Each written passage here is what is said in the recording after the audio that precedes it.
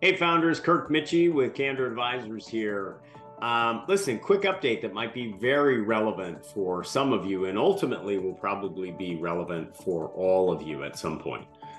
We've been getting a lot of inquiries in the last week or two that come along the lines of we've provided some financial information to a potential buyer and we're thinking about retaining Candor Advisors or a transaction advisor of some sort. Are you available for a call?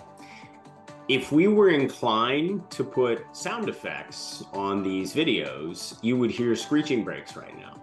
The reason is not that you need to retain Candor Advisors to protect yourself. The reason is that before you provide a lot of financial information to a potential buyer, whether they be a private equity firm or a strategic buyer or a competitor of some sort, you need to talk to a professional, someone who has more reps in the M&A gym than you do. The reason is simply this.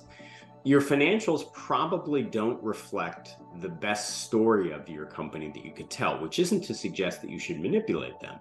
But there are elements to adjusting your EBITDA or rebuilding from your net income or recasting certain things in your financials that will drive the valuation of your business higher and ultimately give a better sense to a potential buyer about what the ongoing value of your economics or your business are.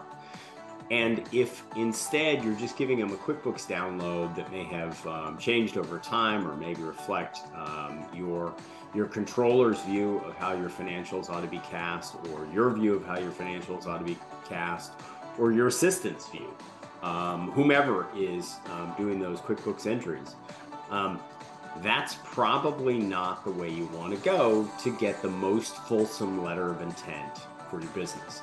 And along those lines, we also get a lot of inquiries about, I've exchanged a lot of information with a potential buyer and we're thinking about retaining a transaction advisor. What should I do next? Again, cue the screeching brakes.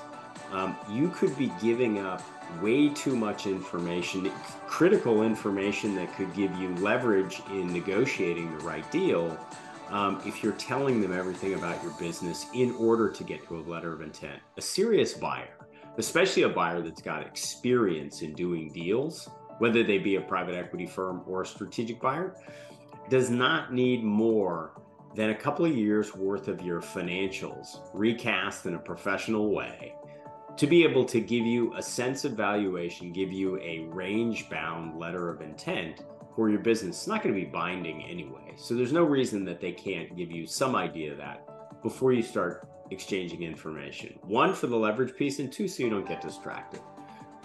Listen, if we can help at all, navigate over to candor-advisors.com. First and foremost, look at the insights section. There's 60 or 70 videos on there.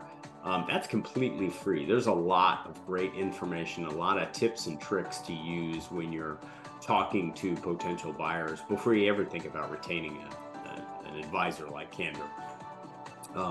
And then if there's something more specific, if you want to give us the details of the circumstance and see if we can be helpful, click on the Talk to Kirk button. Give me a little bit of narrative on what's happening with you or your business and your objectives, and we'll get back to you just as quick as we can. A lot of times we can respond to those things completely for free. You don't have to retain Candor Advisors just to get a question answered. Happy to do it. So however we can be helpful, let us know, and have a fantastic week. Thanks.